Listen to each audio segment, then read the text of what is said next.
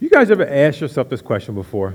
Like, what is the Christian life all about? Like you hear about being a Christian.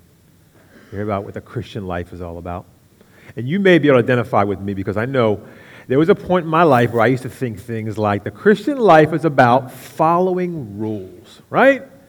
If I do this, bam, bam, bam, me and God are cool, right? He gives me things on the side, right? So it's about following rules. Or we may think that it's about trying to make God happy. I am constantly living this life where I'm just trying to make God happy with me.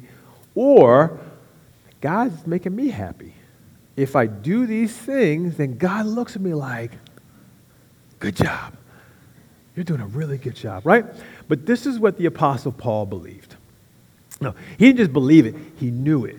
Because you look at what he writes, when he writes his letters, he's literally telling you that the Christian life is one in which you are walking the same exact path that Jesus did. And for him, he calls it like the union with Christ. Jesus is living his life through Paul. Listen to what Paul says when he writes his letter to the church in Philippi. In Philippians 3:10, he says, that I may know him and the power of his resurrection and may share his sufferings, becoming like him in his death, that by any means possible I may attain the resurrection from the dead. What he was saying was, I know that the Christian life is one in which I'm literally stepping into the same life that Christ had, and my life is going to resemble the path that he took, which is what? The suffering into death and resurrection.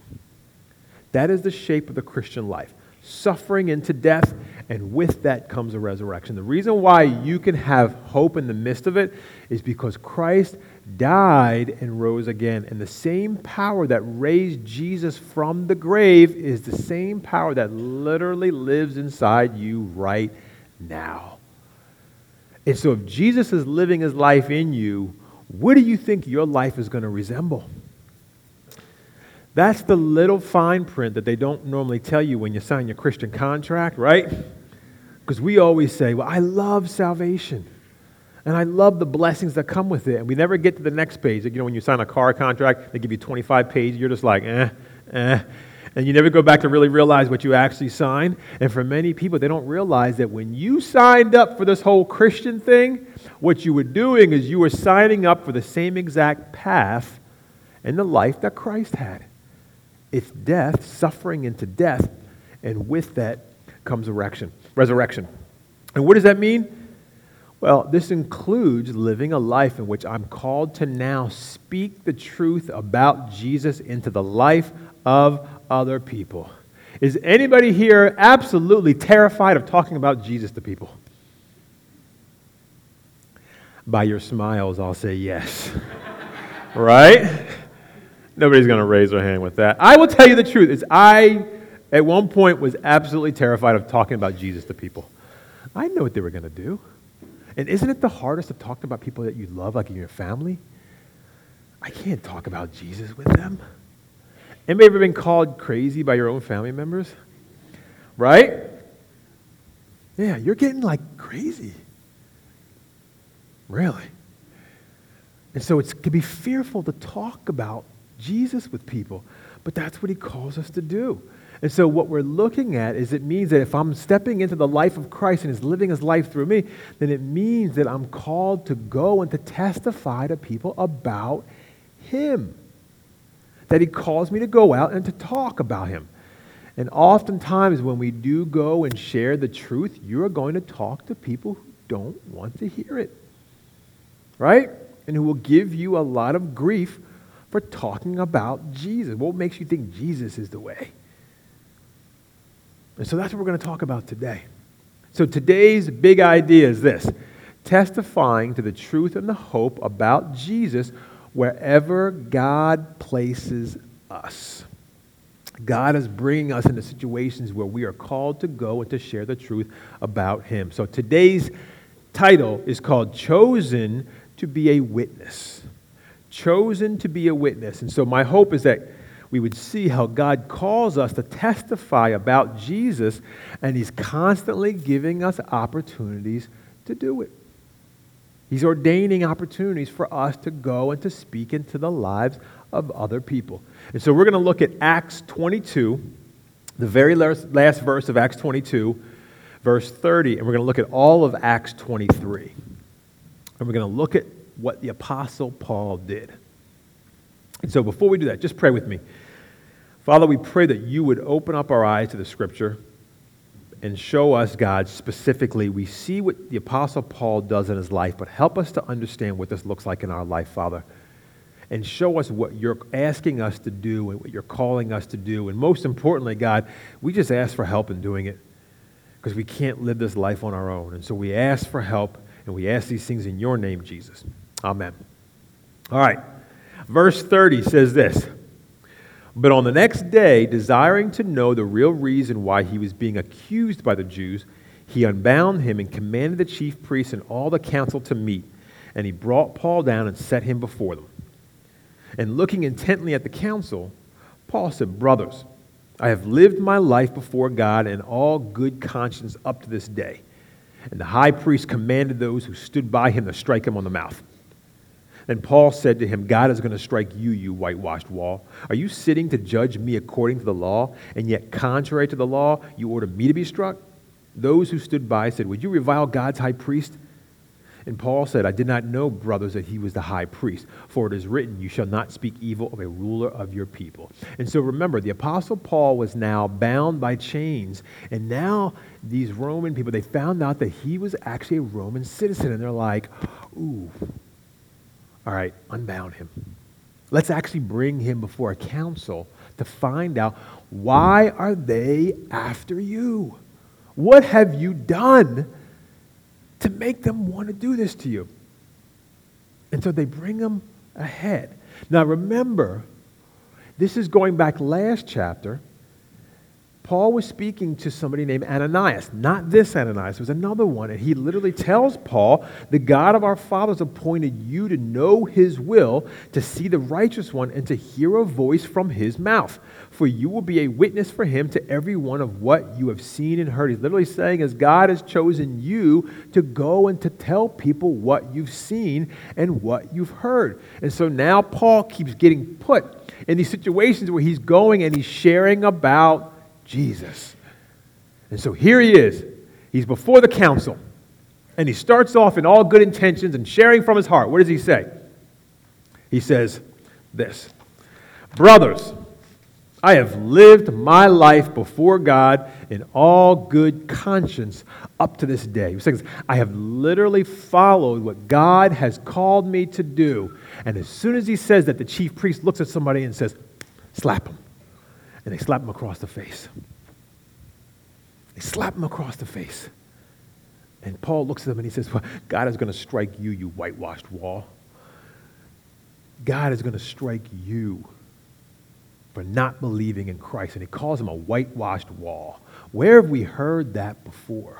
You see, it was Jesus when he was talking to the Pharisees and the scribes. What does he call them? Whitewashed tombs. What that literally means is you on the outside have the appearance of being all holy and righteous and clean, but on the inside you are dead and you are unclean. And so the Apostle Paul is saying the same thing here. He's like, you are a whitewashed wall. You look clean on the outside, but inside you are dirty. Why? That chief priest Ananias, it's the Jewish historian Josephus that says this about him. He was a hoarder of money. He obtained favor through bribery, and he used to rob tithes from the lower status priests that were due to him. So he is corrupt, and he abuses his power. And now the Apostle Paul looks at him and says, you are a whitewashed wall. God is going to condemn and strike you. Are you sitting here to judge me? And yet you don't even follow the law, and contrary to the law, you order me to be struck? You see, the law says is that you only punish someone when they're guilty. You don't even know if I'm guilty or not, and yet you're ordering me to be struck? And so somebody nearby, the priest, says, would you revile the God's high priest like this? You're going to talk to the high priest like this? And he says, I didn't know he was the high priest. I didn't know he was the high priest. Now, did he really not know?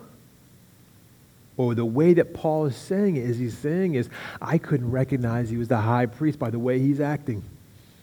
But as the law says that you are to respect the leaders, I'm sorry. So Paul is speaking in a very difficult situation right now. He is in a hostile situation where he is called to go and to testify about Jesus. Have you ever felt like this before? You ever been in a situation before where you're like, I want to talk about Jesus, but woo, if I bring it up right now, it's not going to be pretty. Do I talk about Jesus? Do I say something about God? Right? In a situation where it's not conducive to sharing the gospel. You know where that happened to me before? At a funeral that I was asked to speak at. I was told, I want to have a funeral, but I just don't want to talk about heaven and hell and sin. And I was like, what do you do? You see, the only reason that I can share the good news of the gospel is you have to tell people the bad news. Without the bad news, there is no good news. And so oftentimes we will be placed in situations in our life where we're called to share about Jesus, even when there's a potential to share it with people who don't want to hear it. That's what the Apostle Paul is doing right now. He keeps getting put in these situations where he's called to testify about Jesus. About Jesus. Specifically, the hope of the resurrection. The hope that comes from the resurrection. Watch what he does next. Verse 6. Now when Paul perceived that one part were Sadducees and the other Pharisees, he cried out in the council, Brothers, I am a Pharisee, a son of Pharisees. It is with respect to the hope and the resurrection of the dead that I am on trial. And when he had said this, a dissension arose between the Pharisees and the Sadducees, and the assembly was divided. For the Sadducees say that there is no resurrection, nor angel, nor spirit. But the Pharisees acknowledge them all. Then a great clamor arose, and some of the scribes of the Pharisees' party stood up and contended sharply. We find nothing wrong with this man.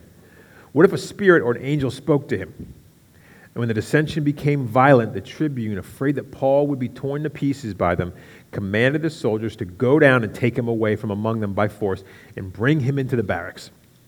The following night the Lord stood by him and said, Take courage, for as you have testified to the facts about me in Jerusalem, so you must testify also in Rome. And so the Apostle Paul looks out and he sees the crowd just like this, and he sees how this half over here, you guys are the Sadducees, and this half over here, you're the Pharisees right there. And he understands that over here, you guys don't believe in the resurrection, you don't believe in spirits, and you don't believe in angels, but you do. You only believe what you see. And so he says, Brothers, I am a Pharisee, a son of Pharisees. And it's with respect to the resurrection of the dead that I am on trial right now. Paul is sharing the truth about Christ. And he's saying the only reason I am standing here in front of you today is because Jesus Christ died and rose again. And when you look at that statement right there, you can just dig into it so many different ways. One of the reasons I'm on trial right now is because I'm going and I'm telling people about this resurrection. One of the reasons I'm standing here right now in front of you is because I, like you, was a Pharisee, and I would be sitting out there too. But the reason I'm standing here is because Christ died and he rose again and he saved me, and he's calling me to tell you. And how do they respond? They start fighting each other. I can imagine if Paul's like, no.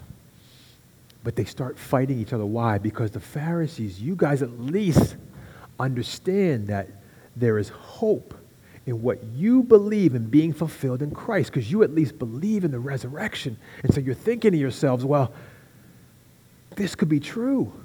What if it is true? What if an angel did speak to him? And over here, they're like, this isn't true. And then they start fighting one another. And dissension arises between them. And what do? They come and they grab Paul and they take him out of there because they don't want him to be torn apart. And when they take him back to the barracks, the Lord says to him what? Take courage, for as you have testified to the facts about me in Jerusalem, so you must also testify in Rome. Well done. But this isn't it. I'm taking you to Rome. I'm taking you back to the mothership to go there and to share about me there. And so he's saved to live another day. It reminds me when you look in the book of Acts, in the beginning of Acts, when Jesus literally tells him everything that you must suffer for me. And he's now experiencing that. And so the first application that we see is how God calls us to speak about the truth and the hope of the resurrection. The Christian life is one in which God has saved me, but now I'm called to go out and to share with other people. And so the question is, but what does it look like? Because most of us will not be in front of a Roman council, right? With our lives being threatened. It's safe to say that's probably not going to be our life. So then what does it look like in our life? Well, let me give you a couple examples. I had a situation before where I had somebody who I can see in their life, they were just doing religious things. And you could just see their heart wasn't there. They would write the check to go to the church. They would follow these rules. And I saw no change. And so the Lord had impressed it upon me to at least speak the truth in their life about what it means to be a Christian, and specifically not from a legalistic standpoint, but from a standpoint of what Christ came to do and the freedom that we have and to fall in love with him. And so I was called to speak directly in their life. So that's an example right there. I've had situations where people have come to me and you can see they're struggling. And they want to know, like, what is it? And you want to share with them. And the only thing that I can say is the only reason I'm here right now is because of the hope of the resurrection. If not, then I'm just going to tell you to listen to one of the Tony Robbins and feel better about yourself. If there is no resurrection, then Jesus is just one and a choice of many people to share with people. But there's something different about Jesus. Why? Because when Jesus, before he was going to die, he says, not only am I going to rise, I'm going to rise physically. Because if he says I'm going to rise spiritually, they go to the grave, they find the body, and they don't know if he's telling the truth or not. But if I rise bodily, then just find the body. And the body is there, this is all over. But what happened to the body? Where was it? It was gone. The body wasn't there. If the body is there, then we are just people hanging out on Sunday before the Eagles game. Right? But the body was not there. And so Jesus Christ came to do exactly what he said he was going to do. That he was going to die and rise again in a bodily resurrection. That's the hope that we have. And that's what we're called to tell people when we look at them and we see how much they're struggling in their life. They have nothing to grasp onto. That's the hope that we point to, and that's what he calls us to do, and he calls us to live. It's the reason why I'm here right now standing in front of you preaching this. The hope of the resurrection, because Jesus Christ died. He saved me, and he calls me to go and to tell others, and he's telling you to go and to share it with people too. I never understand how people can say, I really believe faith is like you should be kept to yourself. You know, it's what you do on your own. And I'm like, Lord, thank you so much for not keeping this to yourself. If I'm stepping into the path of Jesus, I'm called to then move out into the world and begin sharing this hope with people. It's okay to say you're scared. It's okay to say I'm nervous. I have no idea what I'm going to say. It's okay. But what it's not okay is to say, I'm never telling anybody about this because I believe I should be keeping it to myself, because that's not what Christ did. That's not what he came to do. So we're called to speak on Jesus' behalf and to testify about Jesus. Now, God wants us to speak. The question is when and where. Let's look at verses 12 through 35. When it was day, the Jews made a plot and bound themselves by an oath neither to eat nor drink till they had killed Paul. There were more than 40 who made this conspiracy. They went to the chief priests and the elders and said, we have strictly bound ourselves by an oath to taste no food till we have killed Paul. Now therefore you, along with the council, give notice to the tribune to bring him down to you, as though you were going to determine his case more exactly. And we are ready to kill him before he comes near. Now the son of Paul's sister heard of their ambush.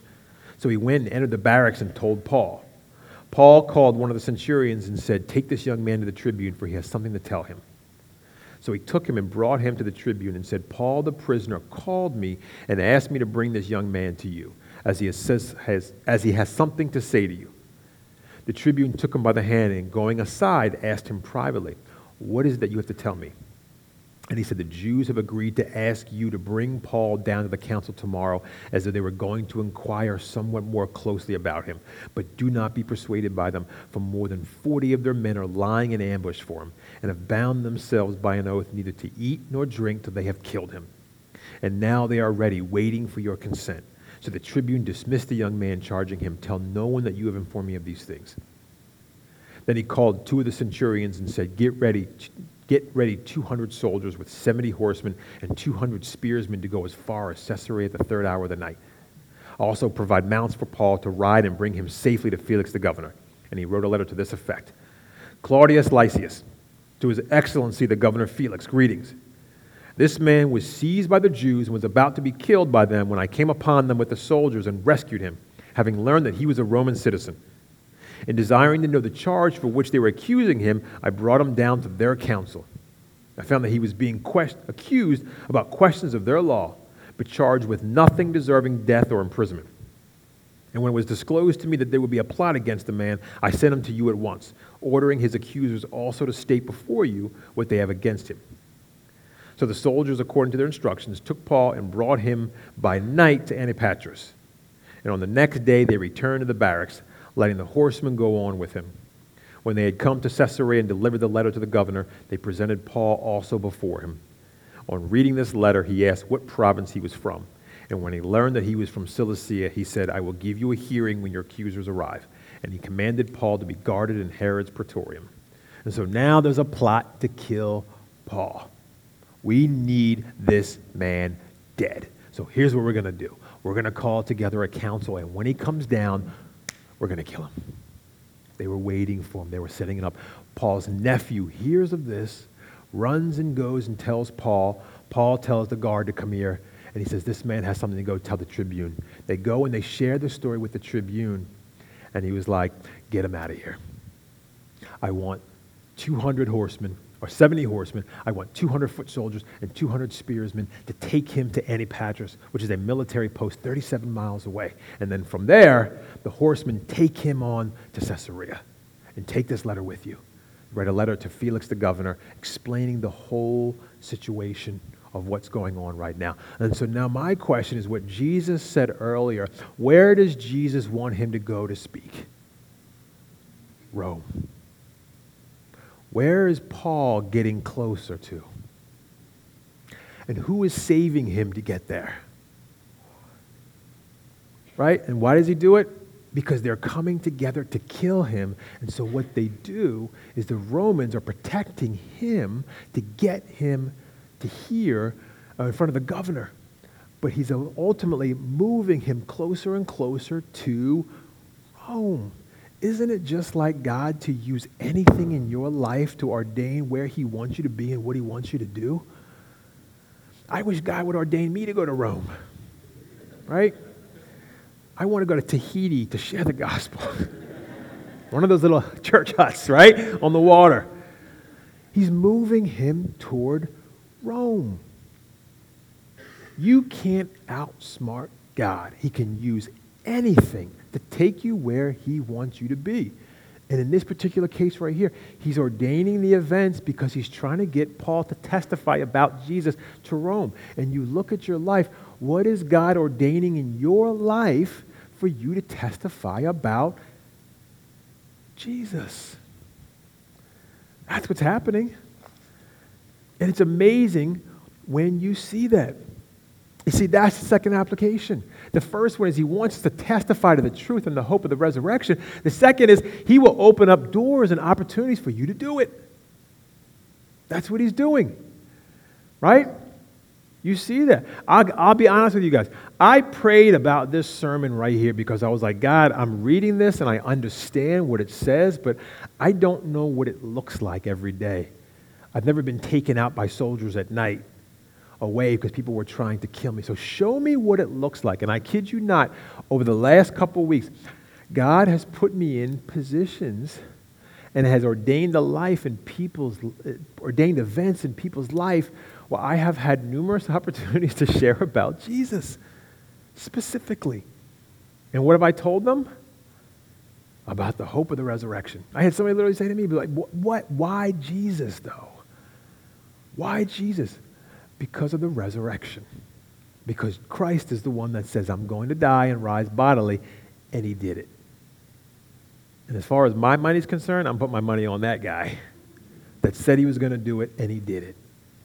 That's where I'm pointing people to the hope.